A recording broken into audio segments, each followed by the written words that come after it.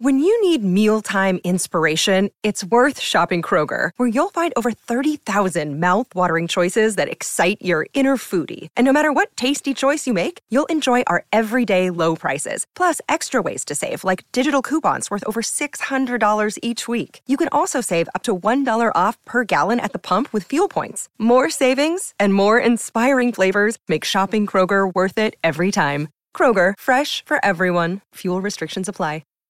Welcome to Close Up. I'm Kelly Carter, and man, do I love a TV lover. Aaron Sorkin, I feel it's safe to say, is a TV lover. I mean, only a TV lover would make a film about TV, am I right?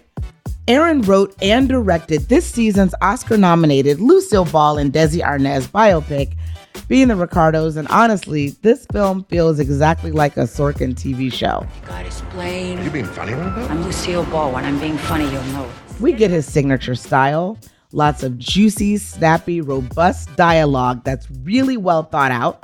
And that's something that he mastered in his iconic TV shows. So what you've just described is impossible. Only if you think an overwhelming majority of Americans are preternaturally stupid. I do. I don't. And if you let me, I can prove it.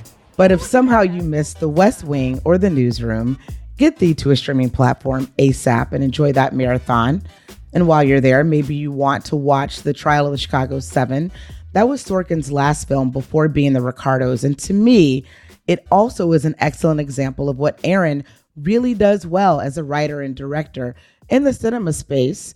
And that film also happens to be a really great background look at the 1969 trial of 7 men who were charged with conspiracy, which came from countercultural protests. Do you have contempt for your government?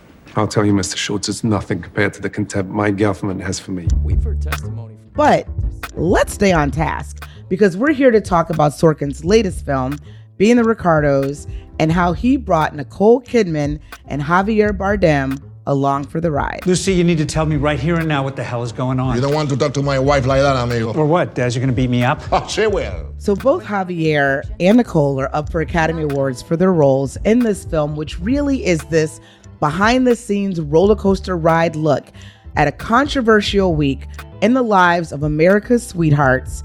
At the time, Lucille Ball was TV's biggest star, and she was accused of being a communist at a really bad time to be accused of being a communist. And honestly, it could have all ended right then and there. Insert all of the shock and all of the horror. Grandpa Fred raised me for when I was age 4. He cared about the little guy. He cared about workers' rights. It was a tribute to him. And to say that I checked Grandpa Fred was wrong, Lucy. Believe me, you checked the wrong box. In my conversation with Aaron Sorkin, we talk about his approach to that film as a writer and a director, and this is actually the third time that he's done both. And we really dive deep into his creative process and the choices that he makes. And as always, you'll go inside of my group chat. Today I'm joined by senior culture critic for Andscape, Soraya McDonald, and award-winning poet, essayist, and cultural critic, Kimberly Reyes, to talk about Sorkin and his controversial choice to cast that Aussie Nicole Kidman as Lucille Ball. And you know we're going to get into that Jane Campion controversy from the Critics' Choice Awards. But first, here's my conversation with Aaron Sorkin. When it comes to storytelling, what do you look for with regard to what might work best in TV series versus what might work best in a film? Like, how is that differentiated as far as you're concerned from the creative perspective? The first TV series I wrote was Sports Night. And I had never thought about writing a TV series before. But what happened was I had this idea in my mind of a story set backstage at an ESPN type place. And I told my agent, the problem is I just don't have a 2-hour story in mind. The stories I'm thinking of are shorter than that. And he said, it sounds like you're thinking of a TV series. So that's how Sports Night happened. And I guess that's how. It's the difference between having a story to tell and having a place and a situation from which you can tell a lot of stories. So what accounted for the shift for you? Because you gave us 4 iconic TV series back to back, and then you transitioned into writing films and directing films. And you obviously were always writing films in advance of becoming a director. But what accounted for the shift of you fully moving into the cinematic space? I don't want to close the door on series television. I do like it. It's the very difficult part about series television is this. When you're writing a movie, when you're writing a play, and suddenly it's not going well, you've driven into a snowbank, and you need to step back from it for a few days, for a week, whatever it takes. You can call the producer, you can call the studio, you can call whoever is waiting for it and say, I know I said I was going to deliver the first draft in June, but it'll probably be more like September. And they may not be thrilled about it, but that's the way it goes. They get it. With television, you have hard deadlines. You have air dates to meet, which means that you have to write even when you're not writing well. Even when you know you're not writing well, you have to push through it and write anyway. And then you've got to take that script that you know you didn't write well, and you've got to put it on a table for the cast and crew, and then you have to point a camera at it. And that's a tough pill to swallow. That's why when I have an idea possibly for a TV series, or if I'm presented with an opportunity to do a TV series, that is a big commitment for me. Not that it's a small commitment, committing to a movie, but at least when I commit to a movie, when I say, yes, I'll write this movie about Lucille Ball and Desi Arnaz, it's not like I have the whole thing in my head by any means. I barely have any of it in my head, but I have enough to feel like, go ahead, keep walking forward in the dark with a flashlight. As you go forward, you'll see more and more. And when you're done with that story, you don't have to write episode 2. You get to tell one story in 2 hours. Yeah. I started off our conversation talking about the space that you worked in television for a reason, because of course, right now, everyone is enjoying being the Ricardos, which, is a story about perhaps one of the greatest television entertainers of all time, Lucille Ball. What's coming for dinner, Lucy? Doesn't the table look beautiful tonight? Lucy, who is it? Some people. Lucy? I'm imagining that the TV geek inside of you really jumped at writing and directing the story. Am I right about that, Aaron? Well, yes, because and it didn't really have anything to do with I Love Lucy's place in our cultural history, which of course is iconic. I just got this idea for a structure, have the whole thing take place during one production week of I Love Lucy, Monday table read to Friday audience taping. And that was a comfortable place for me to write in, a familiar place. I know that world. I'm excited by that world. And I like making backstage look beautiful, of work light and ladders and that kind of thing. Yeah. Are nominations or awards ever a measuring stick of success for you? And if not, what is? First of all, there's everybody has their own internal gauge. When a studio bets on me, I want them to win. When actors trust me with their careers, I want them to win. When a crew works their ass off for me, I want them to be happy that they did. So the typical metrics for measuring success, like award nominations and things, aren't unimportant. Yeah, I think that's a really fair point that you brought out. That said, Nicole Kidman, she is transformative in this role. Certainly as a writer and as a director, you're giving us a version of Lucille Ball that a lot of us didn't know existed before, but right. She really cuts across, I think, and just really shines in this project. Talk to me about when you knew Nicole Kidman nailed this, and even go back before. What made Nicole Kidman right for Lucille Ball? I don't know how people felt about the choice, but when I saw the film, I was like, okay, I get it. Right. There's nothing I like more than talking about Nicole in this part. Okay, so the casting process. Remember, I wasn't casting Lucy Ricardo. I was casting Lucille Ball. Good morning, I'm Lucille Ball. I sure know that, Lucy. I wanted to make sure because you haven't been here in a while. Is it because you've been going through puberty? I look young, yes, but I went through it a long time ago, and I haven't been here because I've been directing at Danny Thomas. Danny does jokes. Few people do it better. I do physical comedy. I've seen every episode of the show. So have 60 million other people. There are shards of Lucy Ricardo throughout the movie, but one of the points of the film is that when people think of Lucille Ball, they think of Lucy Ricardo just like when people think of Charlie Chaplin, they think of The Little Tramp. Charlie Chaplin is nothing like The Little Tramp, doesn't look like The Little Tramp. And Lucille Ball and Lucy Ricardo are two different people.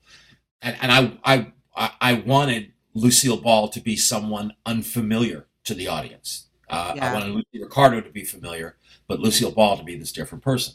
So for the part, what I needed was a world-class dramatic actress with a dry sense of humor, kind of a dry, withering sense of humor, who can handle language. And Nicole did all that spectacularly. I have to tell you, it was an incredibly brave thing for her to do. Nicole Kidman is an actress who can easily rest on her laurels. I assume that the reason she doesn't is that she must be afraid of heights. Here's a role that she knew was going to be very challenging. She wasn't going to have an easy day on the shoot. It was going to be very challenging, where she is playing an iconic person about whom people feel very, very strongly. And I think I might be the one person left who doesn't have any social media accounts. But even if you don't have social media accounts, it's you can become aware of what a few dozen people are talking about on Twitter. The media will make it seem like those few dozen people are millions of people. And those few dozen people on Twitter, they were very unhappy with the casting of Nicole Kidman. They were, however, at a disadvantage. I was at an advantage since I'd read the script and knew what the movie was about. Right. They didn't. And I think that Nicole certainly makes a very solid case for herself, as does Javier and Nina and J.K. and Tony Hale, Alia Shawkat, and Jake Lacey. I mean, it's a hell of a cast. We just have to acknowledge that, going into it, and so much so, and it's such a rich cast, and really just kind of a depth of talent that just about everyone that you cast in this film is being talked about for these awards that we use to kind of spotlight really great talent. What does that do for you as a director, to know that you have had this very strong hand in shaping a story that is getting that kind of attention, and that you have put the actors in place? It makes me feel great, not because I think that none of those actors need me to get them nominated for awards. They've done it plenty of times on their own, but it feels great to know that they're also proud of what we all did together. So what types of stories excite you? I don't think that that it's a type of story, that it's a genre, that it's a theme. I think that if I stumble across something, whether it's, an idea in my head, or a magazine article that I've read, or a real life person, if I stumble across something and feel like I have a chance to write a good screenplay, that's what I want to do. I'm not someone who has, an idea a minute. I don't have a million of them. I wish I could get them faster. I wish I could have more of them. So when I come across one, when I think I have a chance to write a good screenplay, like a batter waiting for his pitch, that's what will make me put my arms around it. Do you as a director always have to write the projects that you direct? Is that really the most satisfying for you? Right now, today, I mean, it could be different tomorrow, but right now, today, I just can't see directing something I didn't write. For me, directing it is just a continuation of writing it, kind of like writing a piece of music and then conducting it. When do you know as a writer that the story is done? Like, how long did you work on Being the Ricardos? How long did you work on the trial of the Chicago 7? Great examples, because for me, a screenplay isn't finished, it's confiscated. I keep writing until someone says, pencils down. We've got to go. We've got to roll film. Okay. So for Chicago 7, that was 15 years. Wow, really? Yeah. And for Being the Ricardos, it was in 2015 that Todd Black first started talking to me about it. And I finished writing it the day before we started shooting it. But that was interrupted by shooting Chicago 7. And so it wasn't it wasn't 5 years that I wrote it for. But it's a good chunk of time. A lot of that time is spent climbing the walls and pacing around. It's just agony. It's miserable. You're staring at that blank piece of paper, and you think you're never going to be able to write anything ever again. But then you get the intention and obstacle in place, and you have an interesting idea for an opening scene. So you want to write that opening scene. The opening scene got you to the second scene and the third. Like I said, it's like walking forward in the dark with a flashlight. You can only see as far ahead as the beam will go, but the further you walk, the more you can see. I love that breakdown that you just gave. Are you writing for? I mean, you already know that you're going to be directing the projects that you're writing. At least certainly these last few films that you've done. But are you writing for yourself as a director, or are you writing for someone else? I've directed the last 3 screenplays I've written, but I still haven't written a screenplay knowing I was going to be the director of it. It's is come that as right? a surprise each time. With Molly's Game, I turned in the first draft. I met with the producers a couple of nights later for dinner. We each had a short list of directors, and we went through each name. But when we got to the end, the producer said, "Well, we think you should direct it," and they made their pitch. I wrestled with that. I was scared of doing it for sure, but I had my reasons for wanting to be the one to direct Molly's Game. Then Steven Spielberg saw Molly's Game and said, you should direct Chicago 7. And then Todd Black saw Chicago 7 and said, you should direct Being the Ricardos. Well, since Aaron Sorkin, the writer, takes a really long time to work on a project until you said the teacher says pencils down, does that mean that you've already written your next great screenplay? Wow, what a nice way to ask that question. For the first time in a very long time, I don't know what I'm doing next. In the past, for the past many years, I've always known, okay, there's this thing looming out there that I've committed to, that I have to start when I'm done with this thing that I'm doing. But like I said, for the first time in a long time, I don't know what I'm doing next. That's got to be a fun space to be in, though, all things considered. It's a tiny bit of a fun space to be in, but also that space is occupied by, is that because I'm never going to have another idea? Oh, no. Have I run out of ideas? You can't do that to yourself at all. Aaron Sorkin, thank you so much for taking time out to chat with me today. Thank you very much. It's been a pleasure. I feel like I've been there before, where Aaron Sorkin is right now, happy but also slightly terrified. On the other side of the break, I sit down with my reporter friends to talk about those projects that Sorkin arduously spends years and years on, how we thought he did with Being the Ricardos, and what else is getting our attention in Hollywood.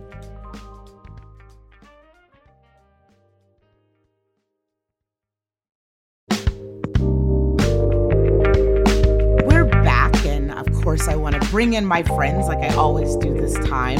Today I'm joined by senior culture critic for Andscape, Soraya McDonald. Soraya, thanks so much for doing this today. Thank you for having me, Kelly. Of course. I'm also joined today by award-winning poet, essayist, and cultural critic, Kimberly Reyes. Thanks so much, Kimberly, for stopping by. Thank you so much for having me.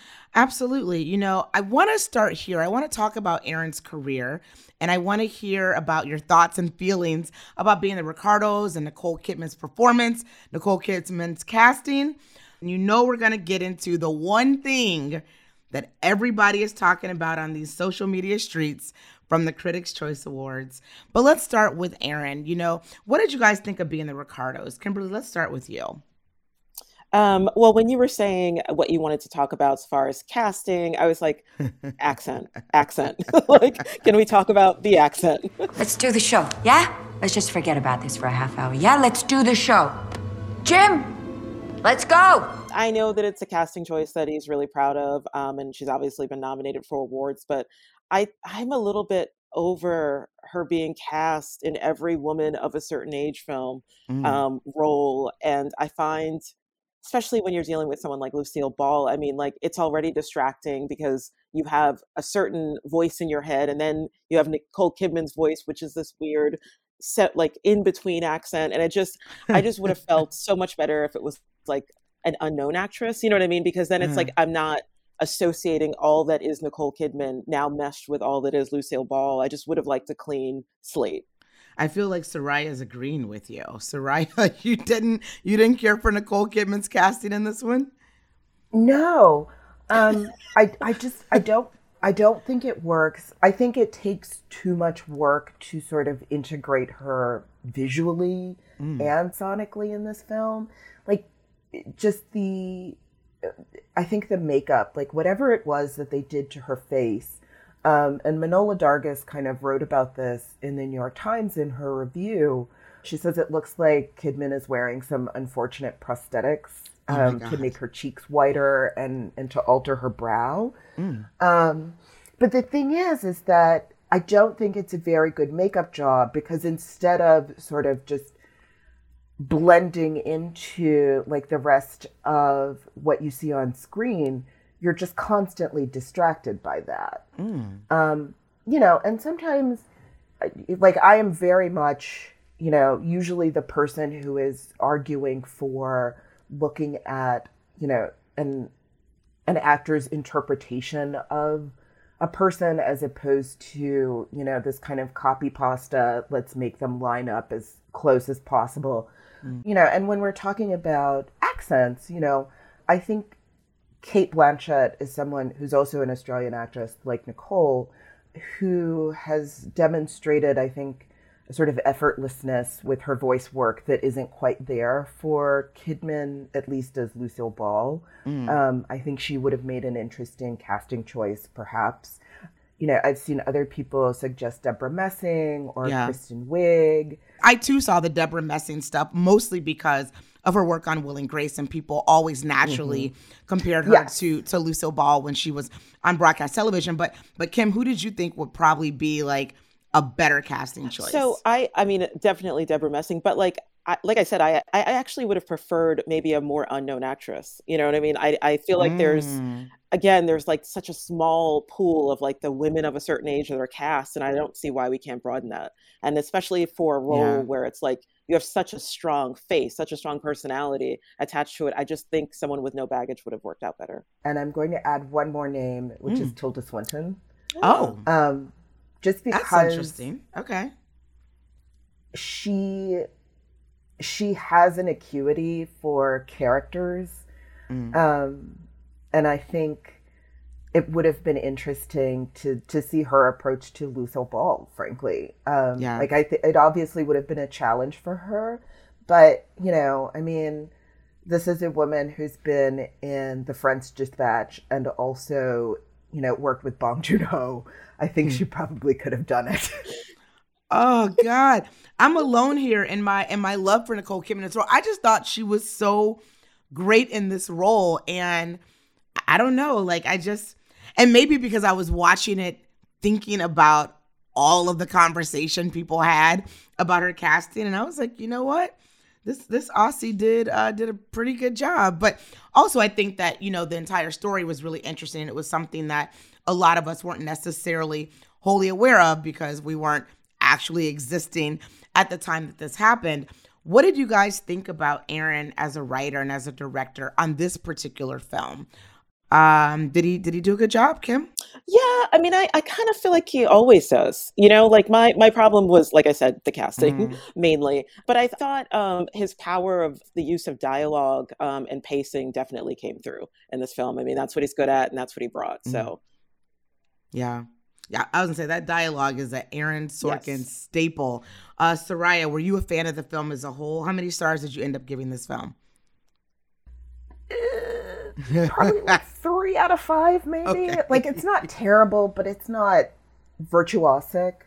I think when it works, it really works. Yeah. And then, but when it doesn't, it can feel very sort of clunky or overly idealized. With something like this, right, where, you know, you have this backdrop of the Red Scare, you can kind of see the historical movements that are taking place, you know, and shaping these people's lives along with them going to work, them being on set, the relationships that they have with the people they work with. Yeah. That I think works very well, right? Like that is, it's clearly something that he's good at and likes to revisit, you know, over and over again, whether we're talking about Sports Night or Studio 60 on the Sunset Strip, you know, that sort of nerdy approach to the background of movie making or TV making that we don't necessarily see. Want to switch topics a little bit.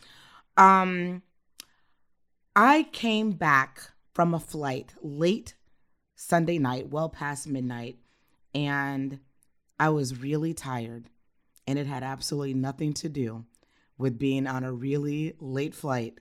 It had everything to do with me hearing the acceptance speech that Jane Campion gave at the Critics' Choice Awards on Sunday night. Now, for those who are unfamiliar, Jane Campion is the director of The Power of the Dog, which you probably have noticed is amassing many award collections this season.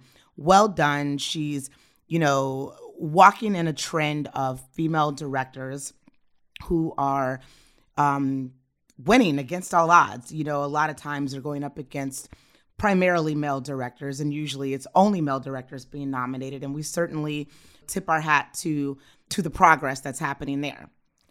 But why on God's green earth do you get up on that acceptance stage once again and hit us with a teach bit of what I like to call sorority racism? And you know, Serena and Venus, you are such marvels. However, you do not play against the guys. Like I have to.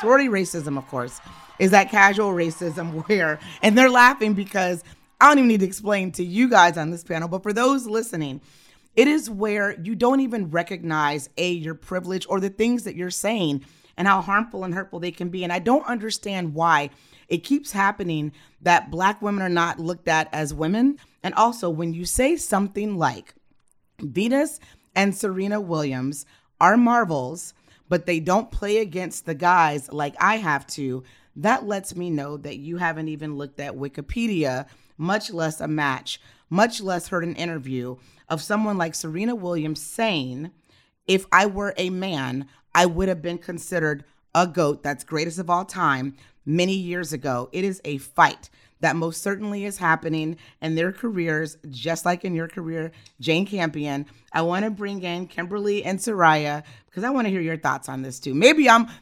overstating the case. Okay, so I'm going to talk fast because I have a lot of thoughts. One, it's there are many sections of Wikipedia that she missed. One, they play mixed doubles. So first of all, they do play men. Second, literally they single-handedly changed the pay rate for women in the game. They spent years in litigation in courts to fight the sexism of tennis. So I think they know a little bit about that. A little bit. And And you know what, honestly, because I thought about this a lot. And you know, the moment that really killed me was when they zoomed in on Venus and she was kind of making that face. And then you Her could face tell. was my face. Yeah, but then that uncomfortable moment where you could almost, and we've all felt it. We've all been in that room where they felt the need to clap for her, even though they knew what she said was foul. But I kind of feel like, okay, so think about what happened before then. Halle Berry, like, pretty much shut down the show with her speech. This is why I am so grateful to be standing and living in this moment where women are standing up and we are telling our own stories. Will Smith really like had a beautiful speech like dedicated to like sort of the Black family. And to be able to show to the world the power of faith, the power of unity, the power of family. And then Ariana DeBose, like, I feel like Jane changed the temperature of the room by needing to take up space that was previously being taken up by people of color and the celebration of people of color. I don't know. Yeah. I feel like it's almost subconscious. You know what I mean? Like, I doubt she meant any harm. I just think that there is of course not. that need to sort of like reclaim the space. And I think that's what she did. Yeah, absolutely. Soraya, what are your thoughts? I hear some deep sighing going on over there. So, oh man. Yeah, I mean, you know, what you call sorority racism, you know, I think a lot of folks will also recognize as just plain old white feminism, right? Yeah. It's like she's not competing against them. Right. Right. So it just felt really unnecessarily diminishing. Yeah. Like, why are you doing this?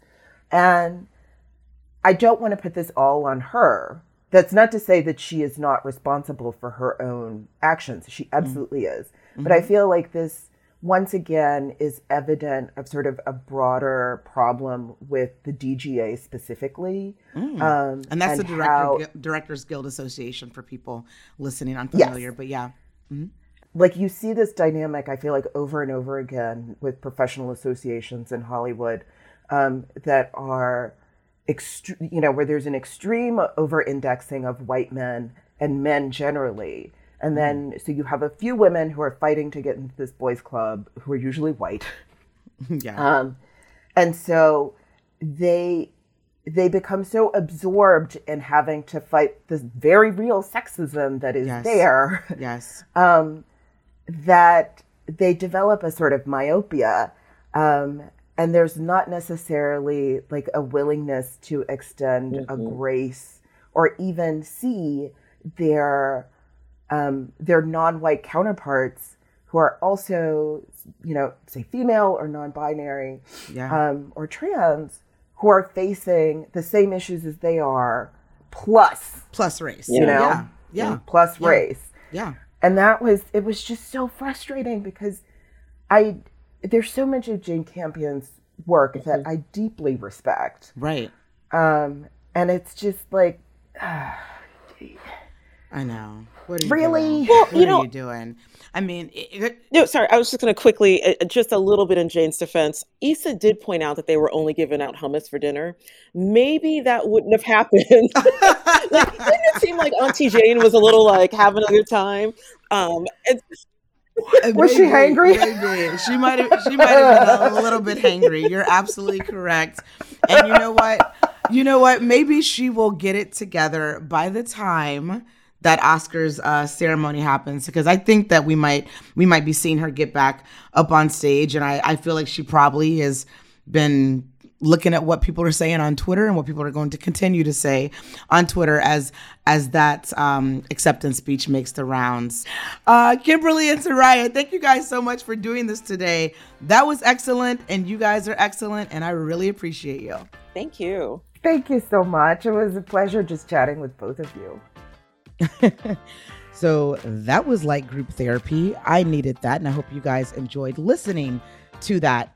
Next time on Close Up, we've got a surprise guest, but you're going to have to just follow us and tune in order to find out who it is. And of course, you can get Close Up wherever you get your podcasts. New episodes drop every Wednesday.